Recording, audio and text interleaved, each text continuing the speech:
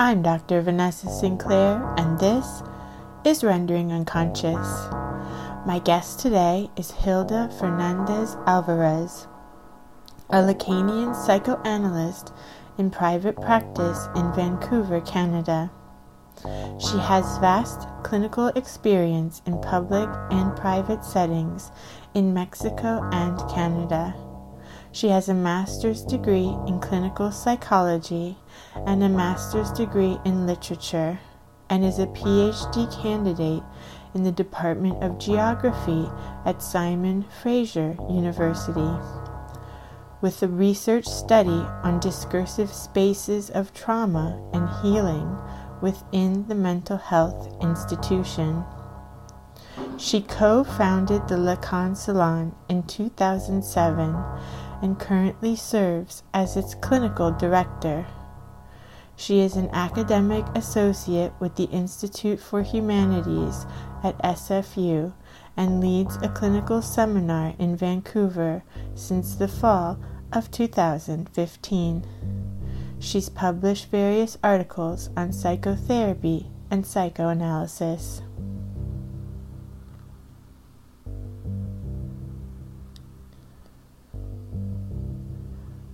For those who are listening on the Rendering Unconscious podcast stream, please note there is a video to accompany this discussion at YouTube.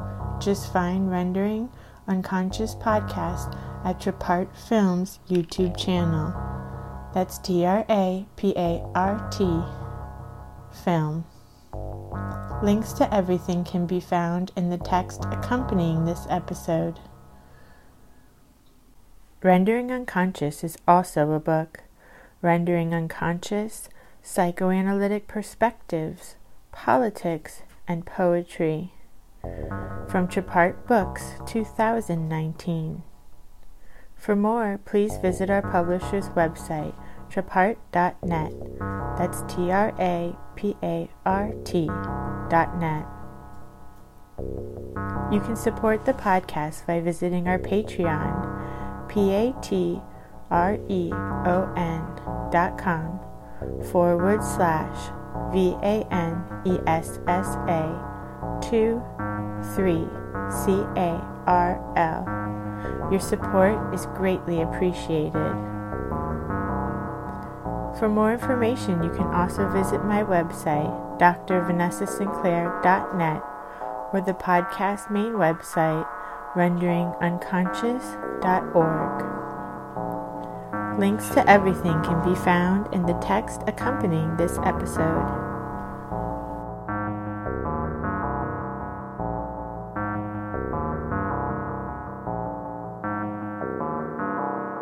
Thank you, Vanessa. This is so wonderful. I have been listening to your podcast all the pandemic time, so it's very great to be here. I have heard so many of the high esteemed colleagues, so I'm very honored to be here. And well, I guess I'm gonna talk a little bit about my research. I'm gonna talk about starting with where I come from. I come from Mexico. I have been in Vancouver, Canada for about 20 years. This September, I'm 20 years here. And when I came here, I came with a master's in clinical psychology. And I couldn't find any job.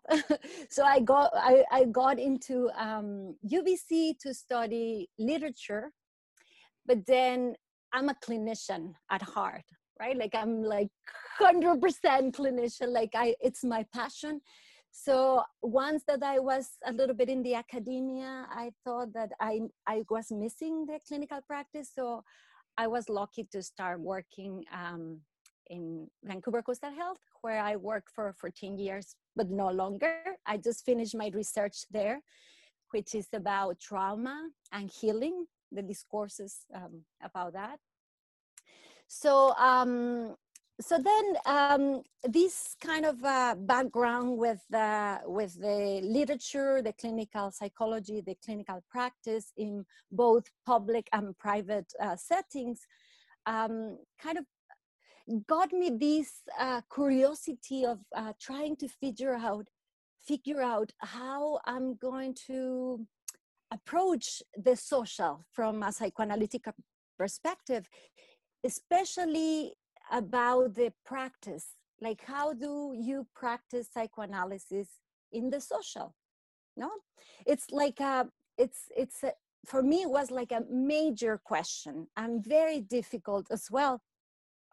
The fact that in these years that I have been here, I had the pleasure to start the Lacan Salon, which you interviewed two people already, Alois and Clint.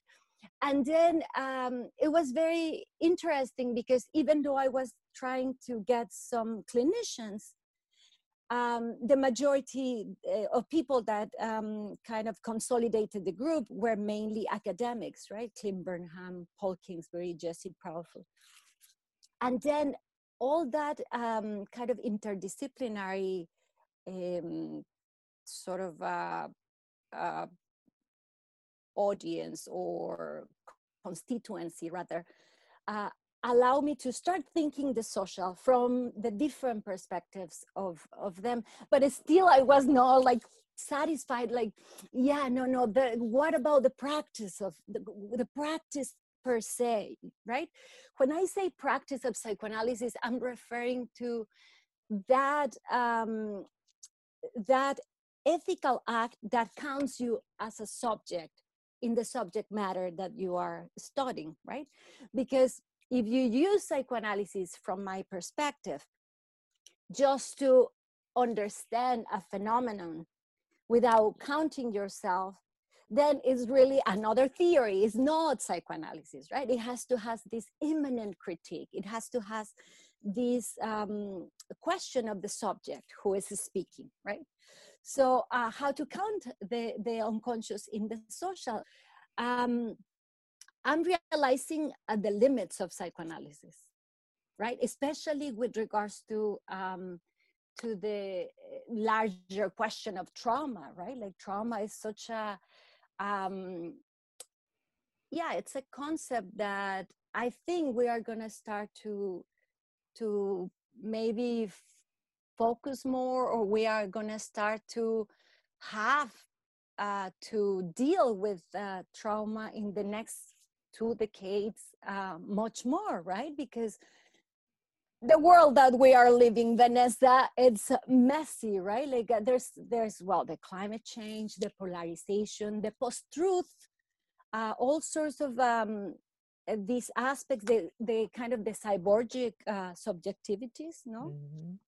More and more we are forced to connect this way. Digital, that I think is wonderful, but at the same time we are losing a lot of other ways of collectively sustain solidarious networks. And then those things, in light of the kind of totalitarian regimes that are starting to advance all over the world, all the other things, the climate change, etc. I think that yeah, trauma is going to be something that requires an effort from different perspectives.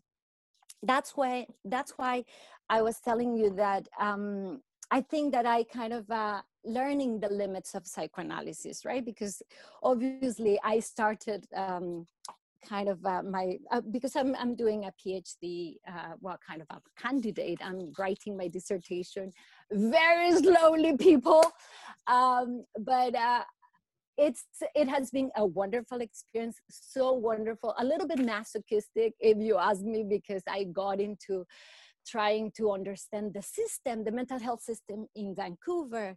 And then I had to start with North America and Canada, Vancouver, the history, the economics. So it's, yeah, you kind of realize when you are doing this research, the complexity of systems. So anyways, this research has allowed me to see that when we deal with the unsayable, which is the trauma, right? The unsayable of human experience, the outside of the symbolic. the real that occurs in people's life, then you have to kind of allow different epistemic traditions to step in to heal, right? Because at the beginning, I even was joking with the Ghent colleagues, because I was when I was doing my research, I spent some time in Ghent with Stijn Van Hollen and all the wonderful people in Ghent, Paul Verhaeghe, Matt Desmond, etc. And then I was at that time I was saying, yeah, we have to bring the Troy horse into the mental health institution, you know, like very word-like language, like let's bring psychoanalysis, as if that's the last word. It was kind of my thinking, and then I'm just realizing, yeah, there's probably the professional castration that, well, in the world that we live, we need to learn to speak to each other from the kind of epistemic tradition, from the knowledge that you are kind of more trained or grew up in, to be able to intervene with something so of kind of devastating effects, you know, like trauma and how to heal. I recently was attending I would never do that before, but I attended a summit on collective trauma organized by yeah, it's a group of people that work in California, I think, is one. Thomas Hubel, I think is his name. He's a Jungian analyst or something. But I was very surprised with the quality of the talks in the summit. I was very interested in hearing different modalities. For example, there's one Brazilian ethnopsychiatrist that worked with in the favelas, bringing, he's not a psychoanalyst, bringing different modalities, including shamans and kind of massage therapies and kind of psychiatrists. So trying to help people to develop a sense of collective solidarity and healing the experiences that they are suffering politically and socially. So I thought that for me, that was very inspiring. I got a crush on the guy. Professionally, I'm going to go to Brazil as soon as the pandemic finishes, because I really would like to learn a little bit more about that. And in that sense, let's say, in that sense of treating trauma from perspective of different modalities, I think that psychoanalysis has a very important point, but not the last word, right? Because not everyone wants to talk about their trauma. And that's okay, no? They maybe need yoga, they maybe need Reiki, they, no, like that sort of thing. And obviously what I am encountering in the mental health institution is that trauma is seen as a biological disorder, right? Very poorly conceptualized. And they offer that it's available in the majority of the mental health systems is providing psychoeducational manualized therapies that really do not allow to elicit subjectivities, empower narratives, or connect with their sense of self over history, you know?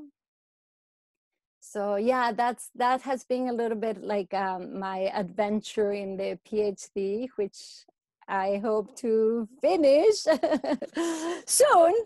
And yeah, what else should I tell you about? Oh, another thing that I have been thinking with regards to this research is the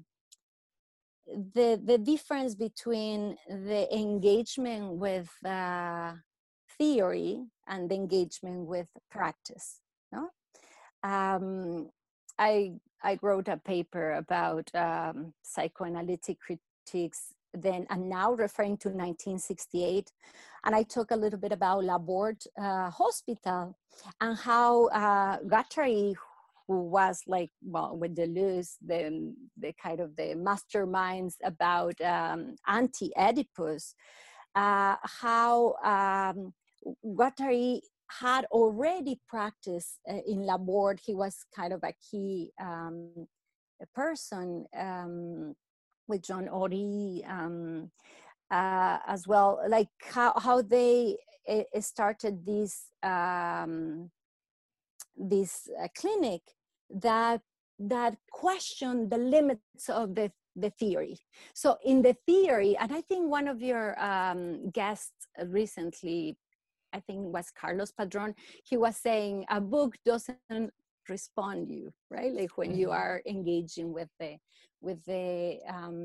book, but a practice responds you, right? And forces you to constantly revise your stand, right?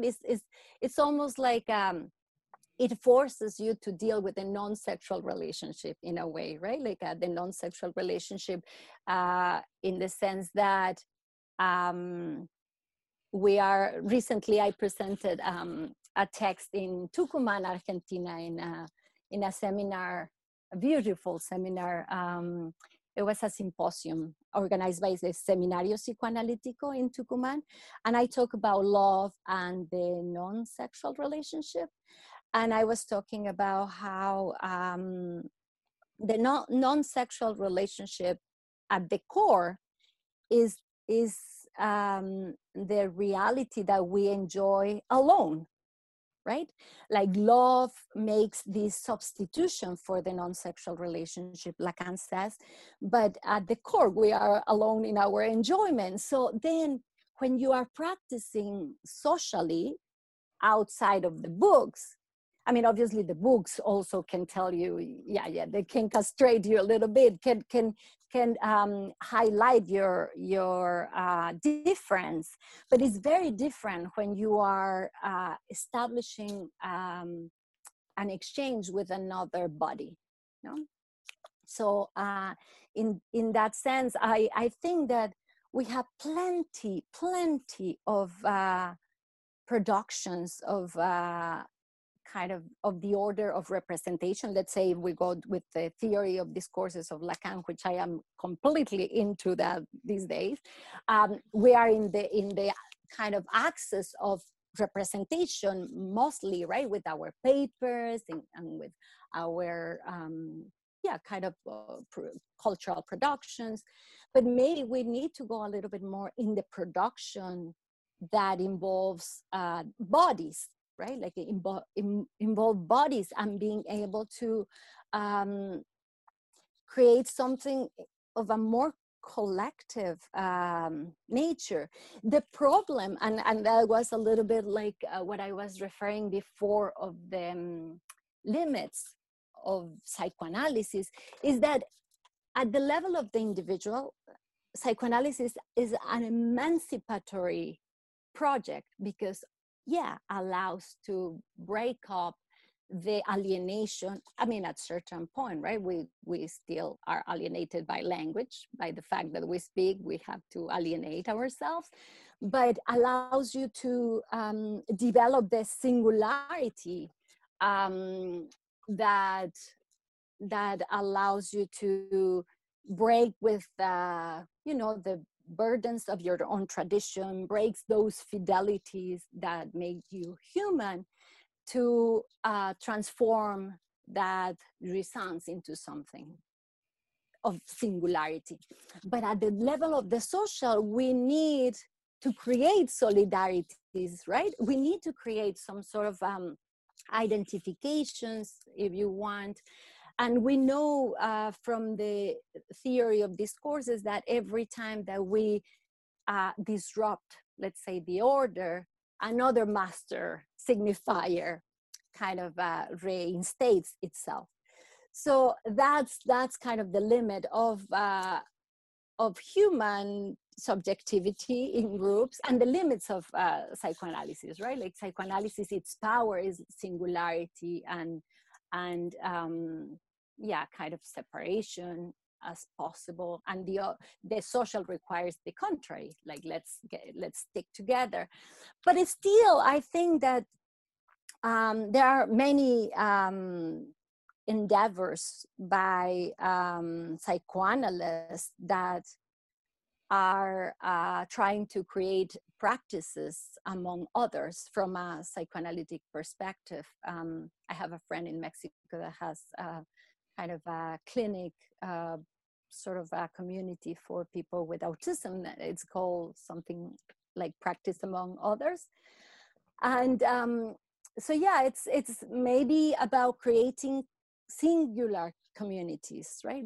Trying to preserve that that specific uniqueness of that group. But it's aporetic, no? It's aporetic, trying to approach with the radicality of psychoanalysis a social endeavor. It's always aporetic. It's always trying to break down what has been congealed, right? Upsetting what has been congealed to recreate. So it's unstable in a way, you know, the field of the social, and the complexities that we carry already built in subjectivity. It just gets to another level of complexity when we combine 1 + 1 + 1 in the social, no?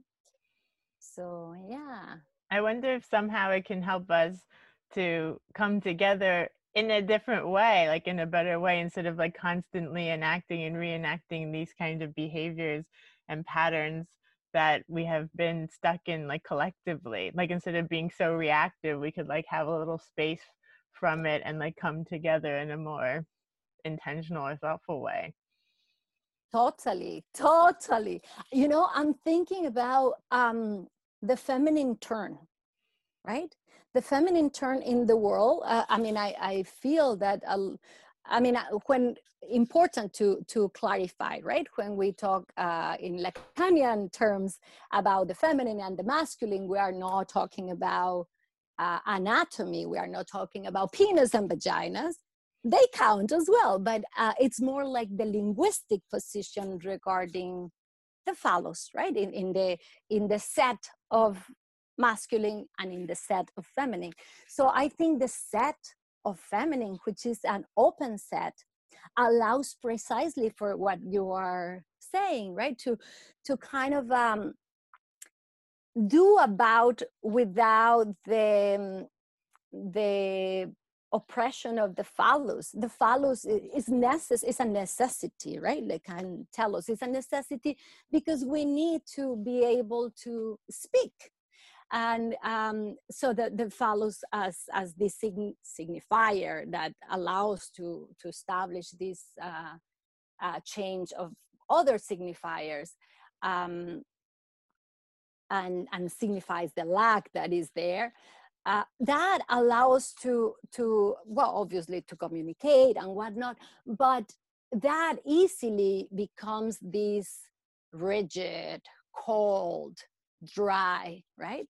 The feminine is it's that space that you can find in gentlemen, you can find in women, right? Like this approach that is more flexible, more porous, wet, rounded, right? Like much more open to be silly, to have humor, to just relax people. This is not the end of the world, right? Like just be a little bit more human, breaking semblances, right? Semblances of this should be this way and why, no? Like maybe we can do it a little bit different, and kind of allow those other semblances to emerge. No, semblances is it's a requirement of social bonding, right? Like we sort of create certain etiquette about certain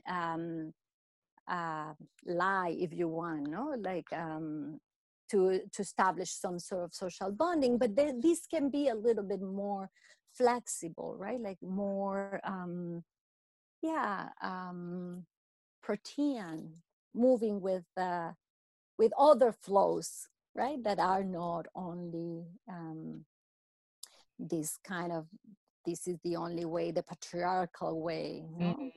Rigid.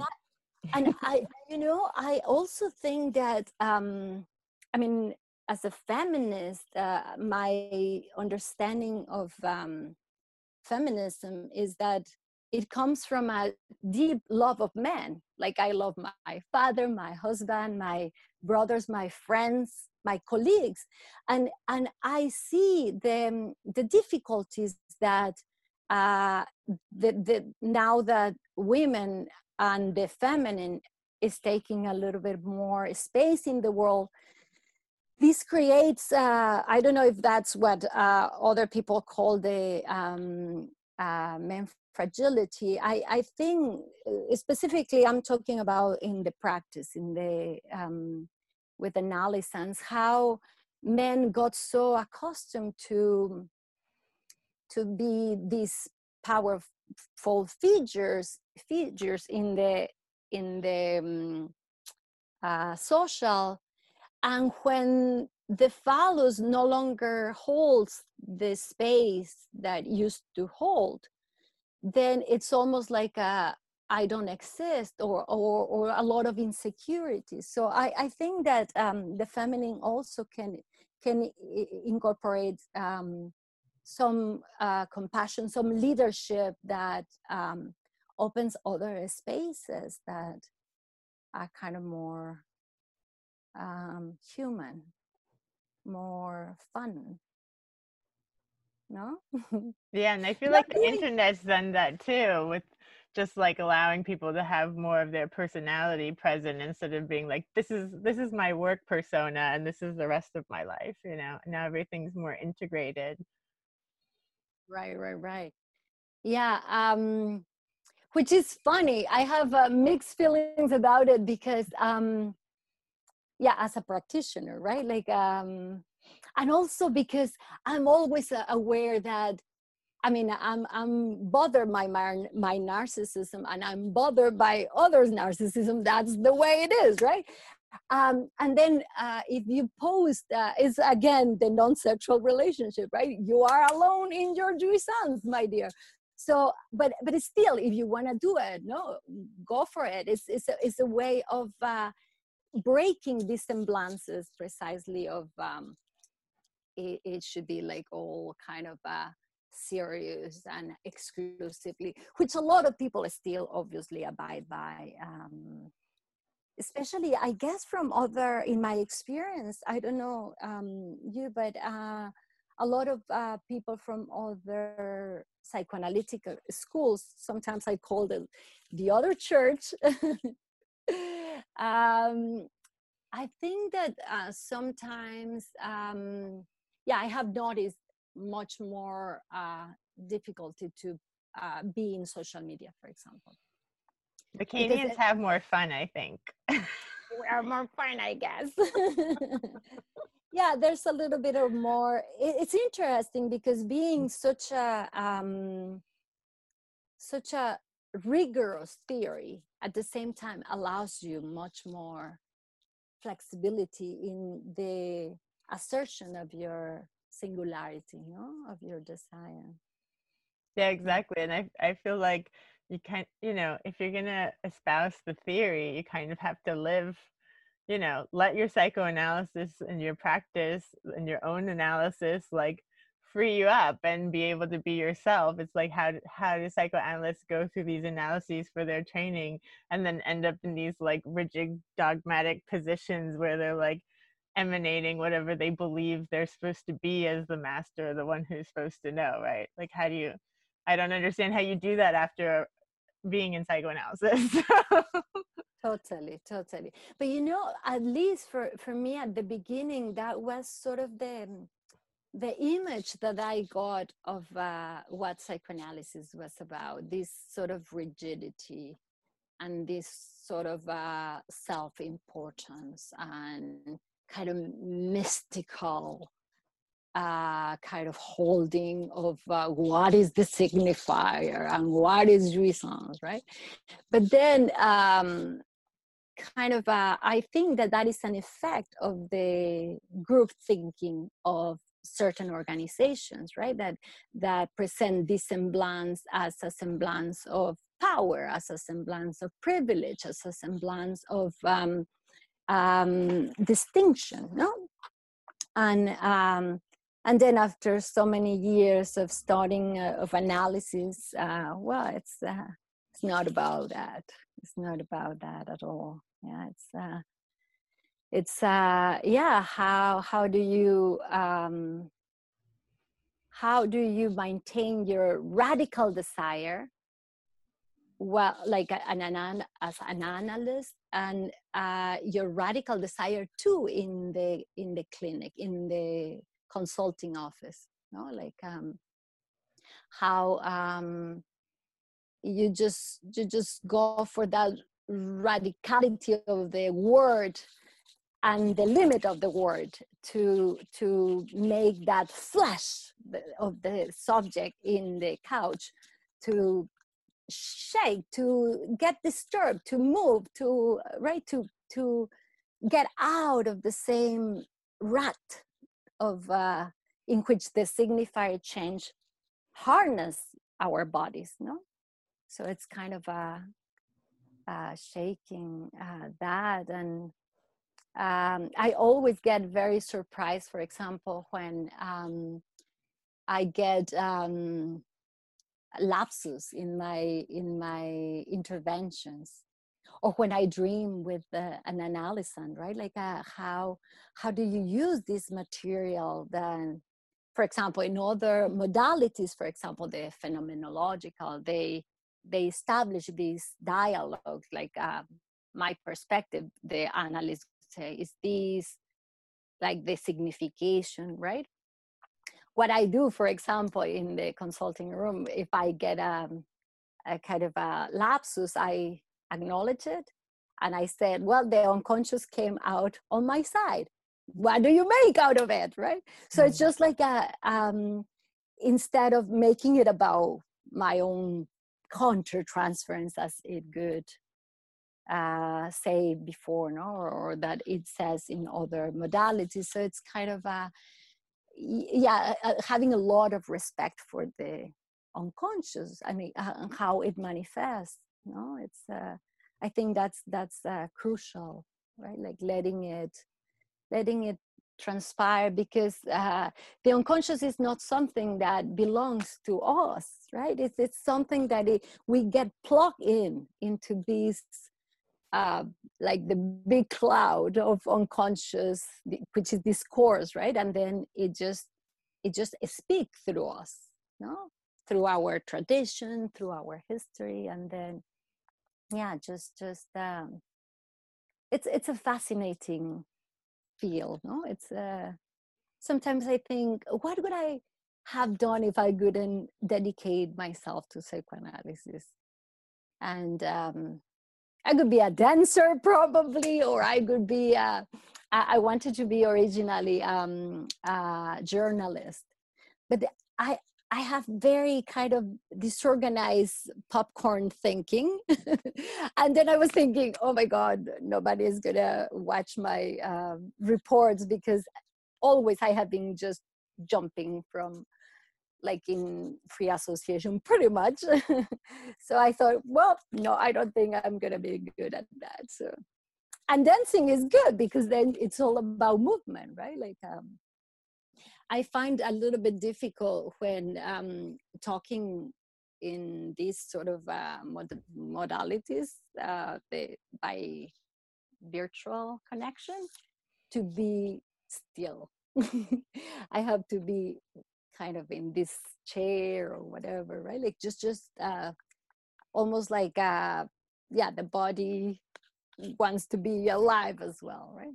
Probably I have undiagnosed ADD, but all good. Didn't you say that you wrote something or worked on psychoanalysis and dance as well?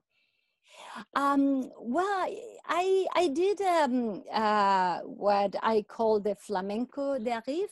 It was an event organized in SFU, Institute for the Humanities, with two very good friends, Samir Gandesh and Amjo Hal, who are kind of my partners in crime in all these kind of events that has to do with a little bit of performative aspect.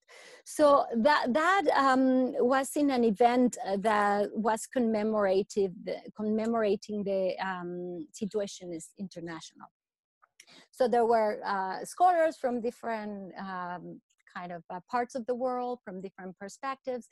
And I was thinking, okay, if the situation is about creating a situation and disrupting, what about creating a dérive within the conference room? So I invited 6 of my very good friends, dancers, flamenco dancers, and one singer. They were 5 dancers and 1 singer. And then I was reading, and kind of to punctuate the, let's say, the little aphorism or the little paragraph, they will dance to kind of interpret whatever aspect we were referring in that part. And it was beautiful because, I mean, I did all the text, but the choreography was collaborative.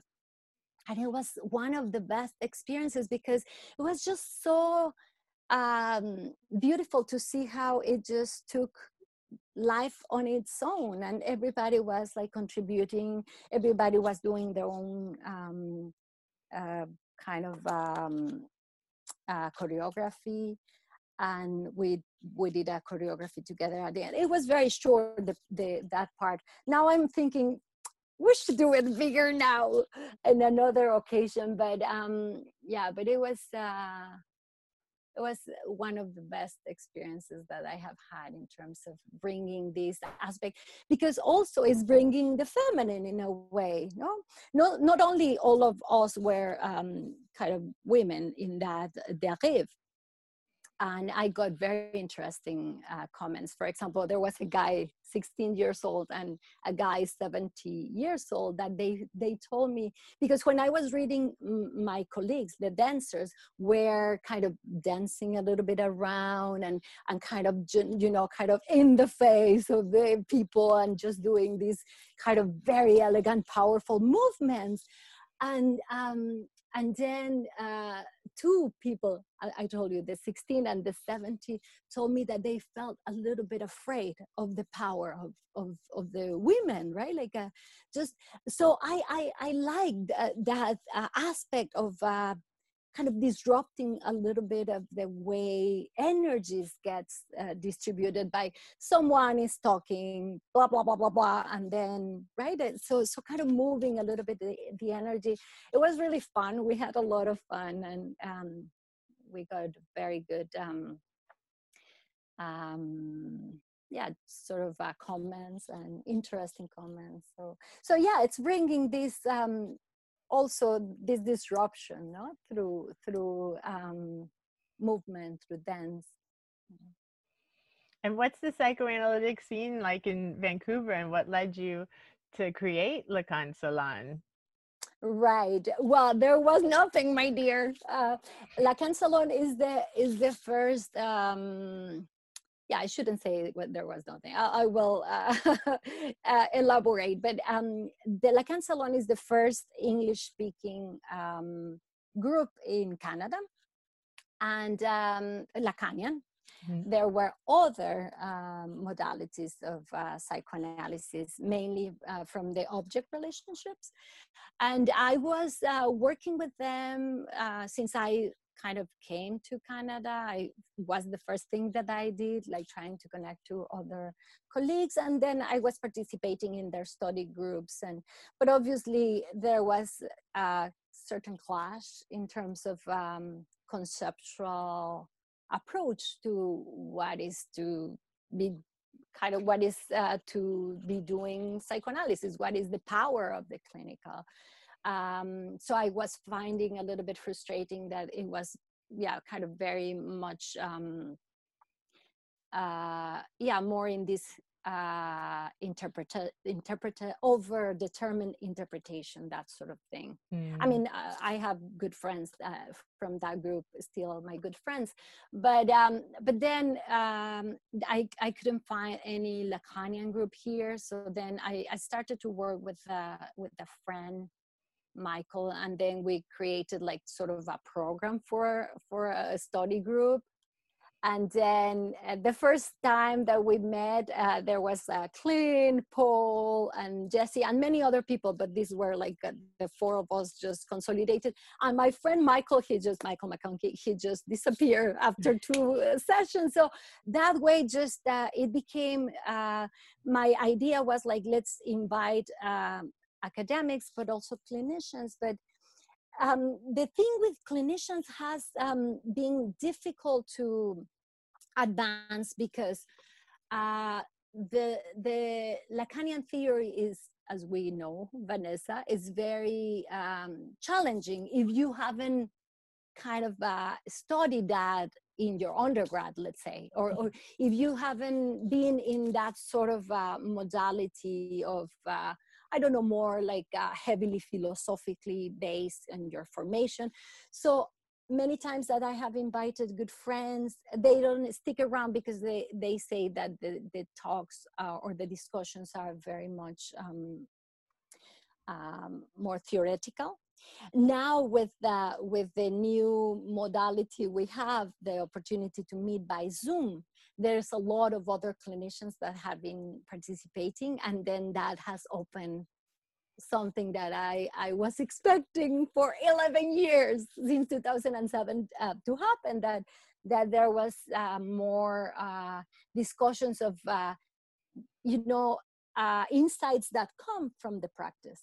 It's different, as we were saying before, that come just from the engagement with books. It's a reality, right? Like, obviously, we need both, right? Because, for example, I find that in my experience, the people who are engaged in the academia, that have a scholar work around Lacanian theory, they can bring some insights about the social that we wouldn't have necessarily figured out from the practice of one by one. So I think it's an important connection, no, to have in kind of from both modalities. But I still think that we should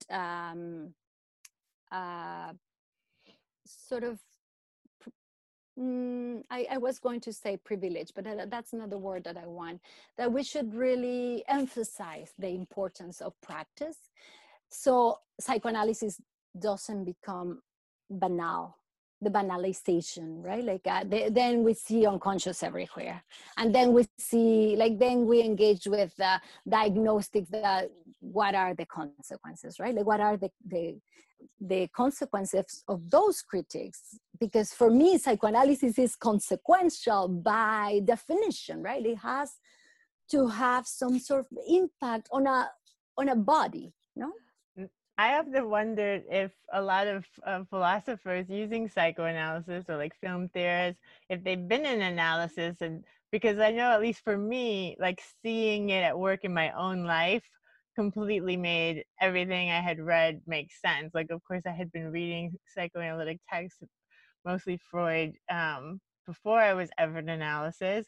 And then once I started seeing things at play in my own life, I was like, oh, that's what he's talking about. But I really don't feel like you can totally get what they're talking about unless you see it at play in your own life. So I wonder if a lot of academics are actually in psychoanalysis. I had kind of assumed so, but then I heard recently that she was told, like, this is really great to use philosophically and theoretically, but like, no one does this anymore in practice. And then I was kind of horrified to hear that.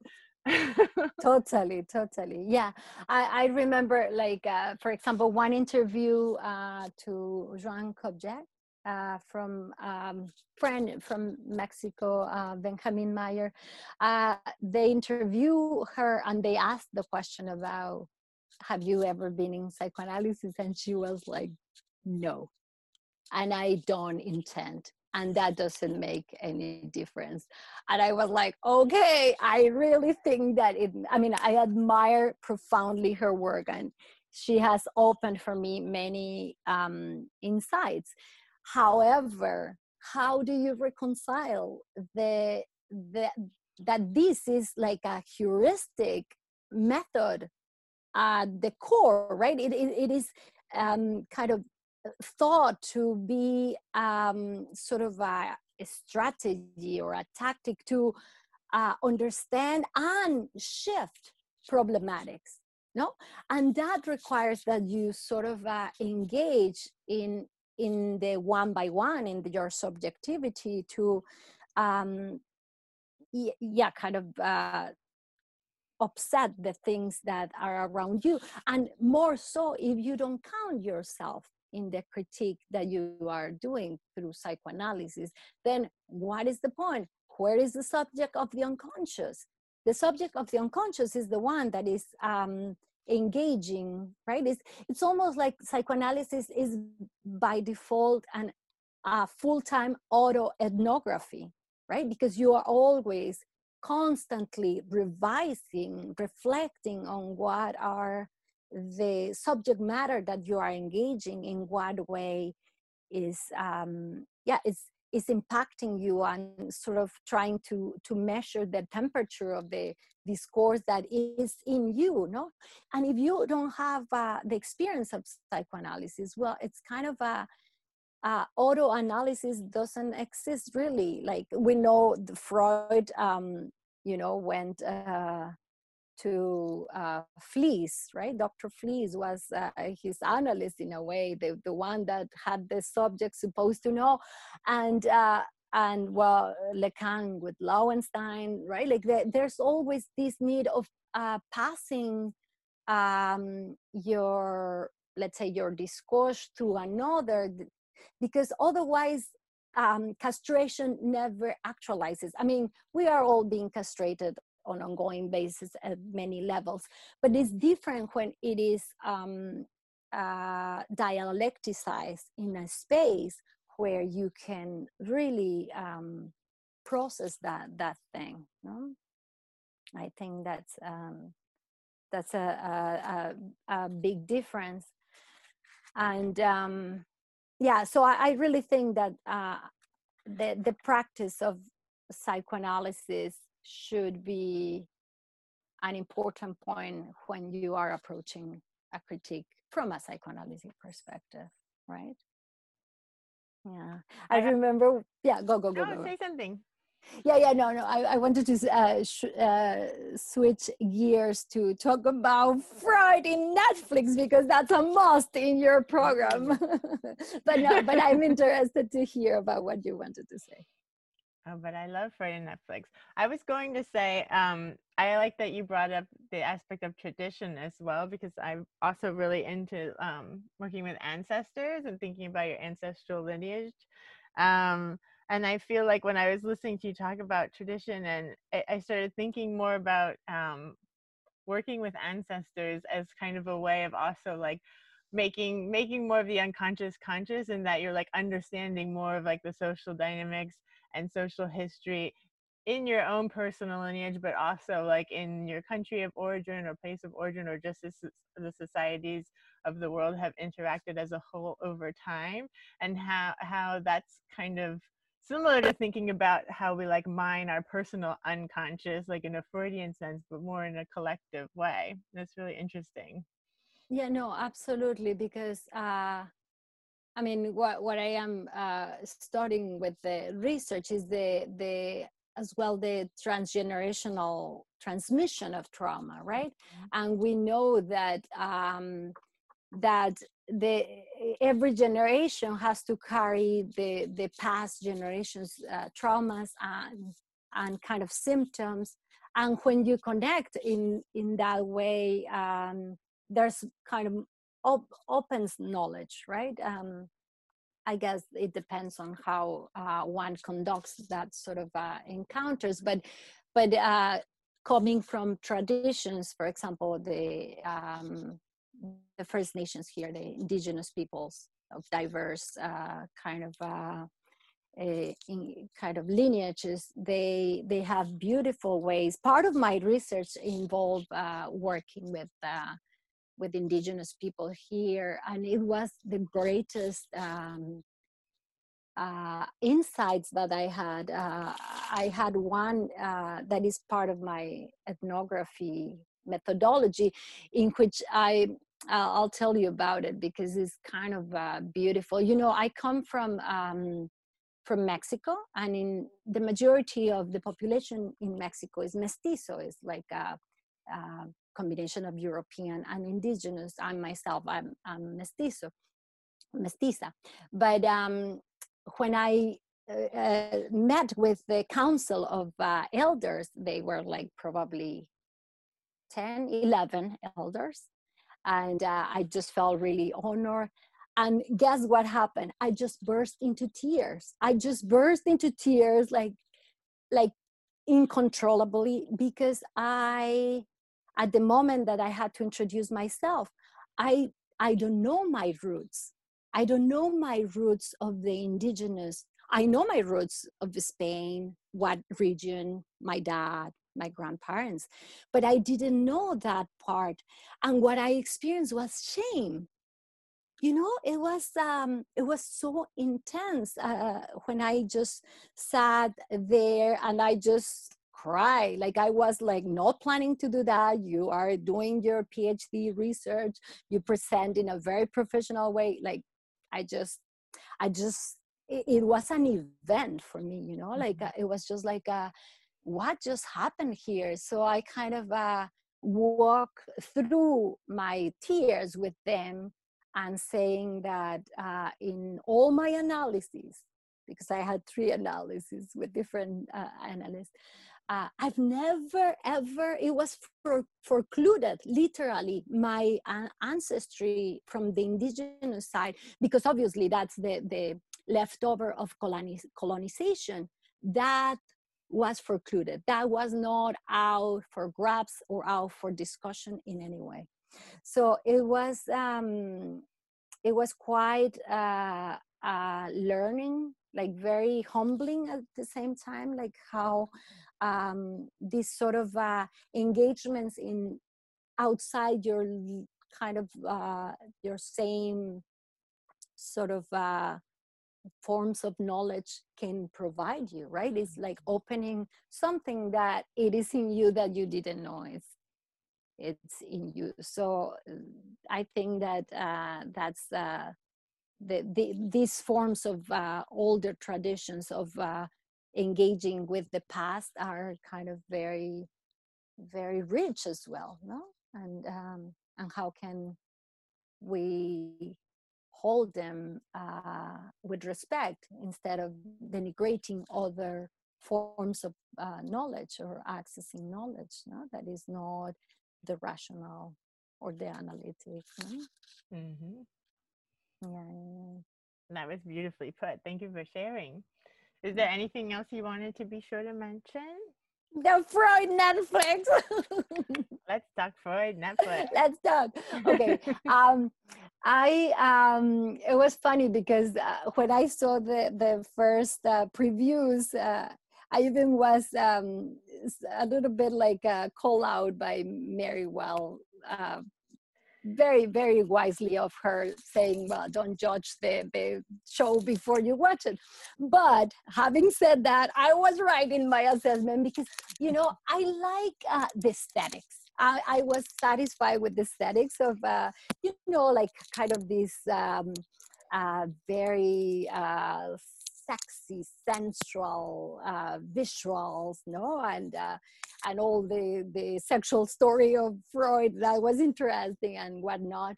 But the writing, I was expecting something like, I don't know if you have seen Dark, like the series of Netflix. It's a German um, production that is in Netflix. It's called Dark, and it's written and directed by a couple. I don't remember their names at the moment, but the writing there is like, wow, like super, very, very intellectually challenging and very rigorous in that sense. So yeah, just takes you to force your, it's mind-blowing in a way. So I was expecting that sort of writing, right? Like I also was expecting a Freud that was more central but it's just the first season. Let's see the following ones, no? But I was expecting something more Lacanian maybe, because I thought that it was more like between Jungian or something like that, right? Like with these bodies with a kind of more like totemic, something like I don't know, those more like different sort of focus, instead of more about like the dead drive is there, but probably in a I was expecting more of different thing, but um let's see. I also was thinking that it was a little bit banalized.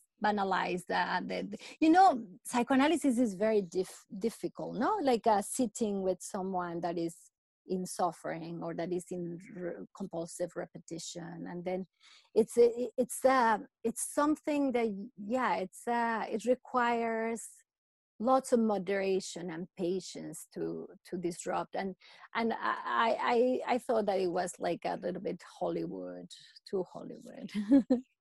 It was kind of ridiculous, but it was still fun. Yeah. And the next one they're doing is Deleuze and Guattari. Right. And it's entertaining. Let's give it that. Yeah, but it didn't left like a mark on me. No, when they had the like full-on blood orgy episode, I was like, okay, now they've gone too far for me. But I was like, of course, I'll keep watching it to the end. It's Freud. And then I liked the end when they left it with him like having his first analysis on the couch, and I was like, okay, they won me back over. But the blood orgy, they had lost me for a minute. It's like, that was too much. Yeah. And hopefully he will go to like the season will go up to when he is in London. No, I hope. That would be fun.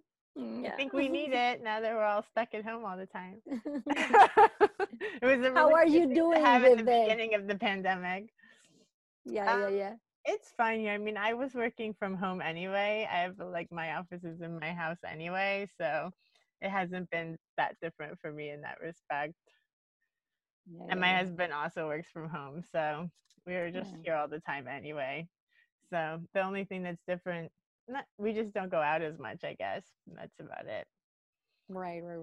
Yeah. In Stockholm, you are, right? Mm-hmm. Yeah, it's such a beautiful city. I was there long ago. And have you been in Gotland? Not yet. No, I love that. I've been here 2 years now. Oh, and nice. Almost one of them has been the pandemic. So I know, it's almost over the year, right? Like we started in March, and such a strange year, no? Like, what I was thinking about COVID particularly, the way love and the non-sexual relationship is actualizing. I hear very repeatedly in my practice the difficulties of meeting people, right? Not everybody wants to meet people on apps, but now is pretty much the only way because of the restrictions of social congregations. And then it's a difficult situation. The other thing that I hear is that being in the same space all the time with your loved ones is like driving nuts some people, no? Like I was feeling not too good to be all the time working remotely, but then in June the 1st, I started to go back to my office, and I just feel much better to see people. Yeah, but obviously I had to change the whole dynamic and all the sanitizing and the mask for the elevator or whatever. Yeah, it's but I was thinking about how these will impact opportunities for love, opportunities for being, you know, feeling the warmth of connection with others.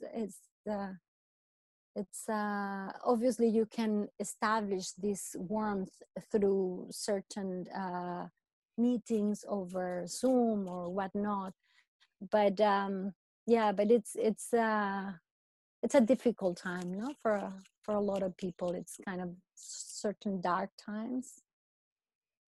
Yeah, my friend Manya Steinkoller and I were talking about technology and this kind of interfacing through Zoom as like the new like missed sexual relation. Like there is no sexual relation. It's like are we really looking at each other? You know, like how is this like gaze going? As like we're connecting but not really. It's like something's always missing. It's really similar in a way. Totally. Yeah, there's I edited a little journal for the SFU Institute for the Humanities with the Lacan Salon with my friend Ted Byrne. He's a wonderful poet, and he taught me so much about kind of editing. And in that, it's coming soon. It's in Contours is the journal. And there my paper was the malaise of the distant bodies and the insistence of the letter. So what I am saying there is that we are kind of losing our bodies in a way, no? Like the whole modality, the whole social bonding is becoming a little bit more obsessional, right? In terms that it's mainly in your head, even though you cannot disembody it, but the other body is not there, right? Like to kind of bounce your energy, your gaze, etc. So that's kind of it's a little bit of a loss that we are going through. And then the insistence of the letter is that we are like so into doing things to almost like to create phantasmatic vaccination against the virus, right? Like with our words, with our almost like a defense, right? Like insisting with letters, no? That it's a very strange time.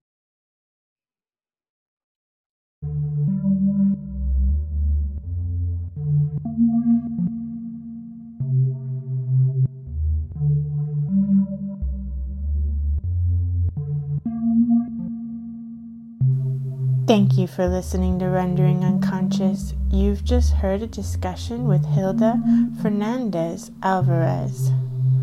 For more, please visit the text accompanying this episode for links to Lacan Salon as well as many of the topics discussed. Rendering Unconscious is also a book. Rendering Unconscious, Psychoanalytic Perspectives, Politics, and Poetry. From Trapart Books, 2019. For more, please visit our publisher's website, trapart.net. That's TRAPART.net.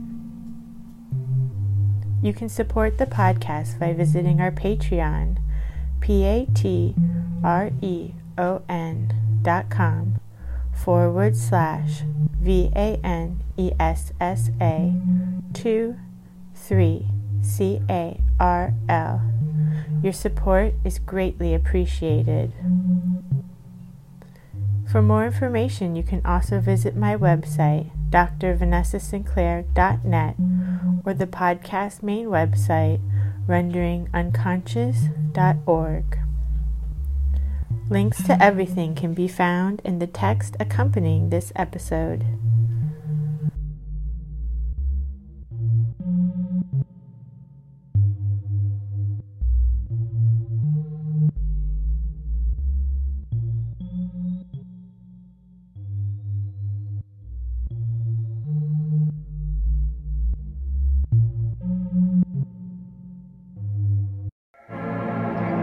of your be the true I'll always self. be a word man. Structures us It's with no calligraphy for French prose. Abraxas He's closely, I'm quite sure, one of my a favorites. spiral, a serpent, Abraxas is, electricity, it's not sacred, okay, with situated and matter.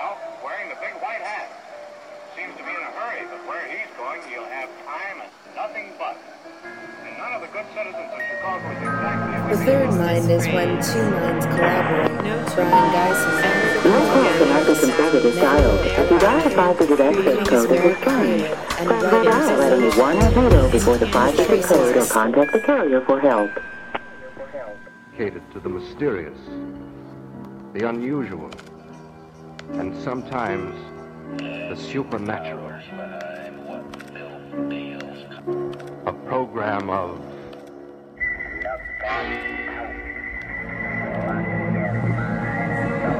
here because you are here.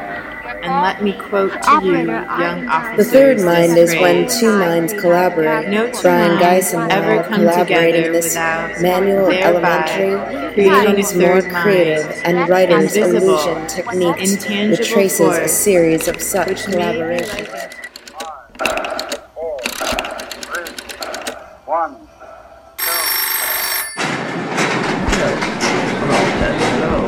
yes, Reasons why the Third artistic mind. world can't. Operation Rewrite, that Maya, walks beside you. illusion.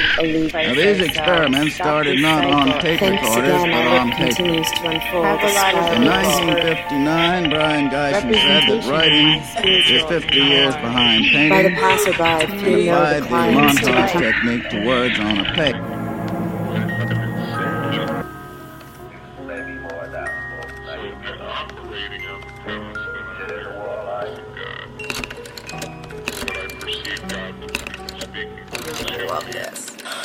I'll always be a word man. It's no calligraphy for French prose. He's closely, I'm quite sure, one of my A favorites. spiral, a serpent, Abraxas electricity, is, and elemental. it's not sacred, okay with it, Atonal. but we physical. Indeed, the final across the world blow, spiritual and physical. Sacrifice ourselves. Stop this cycle. Thanks again, I look The continues number to caller unfold. Have a The lot of spiral people. is Special zone will tell you when the line is free. Representation of my Please hang up spiritual now. and more. by the passerby, few know the callings to become a master of your. By no fewer than 100, it seems to work more than those who are. Be the true self, who is situated and matter the Become structures a of master of your be the true self. hello. Your call, please.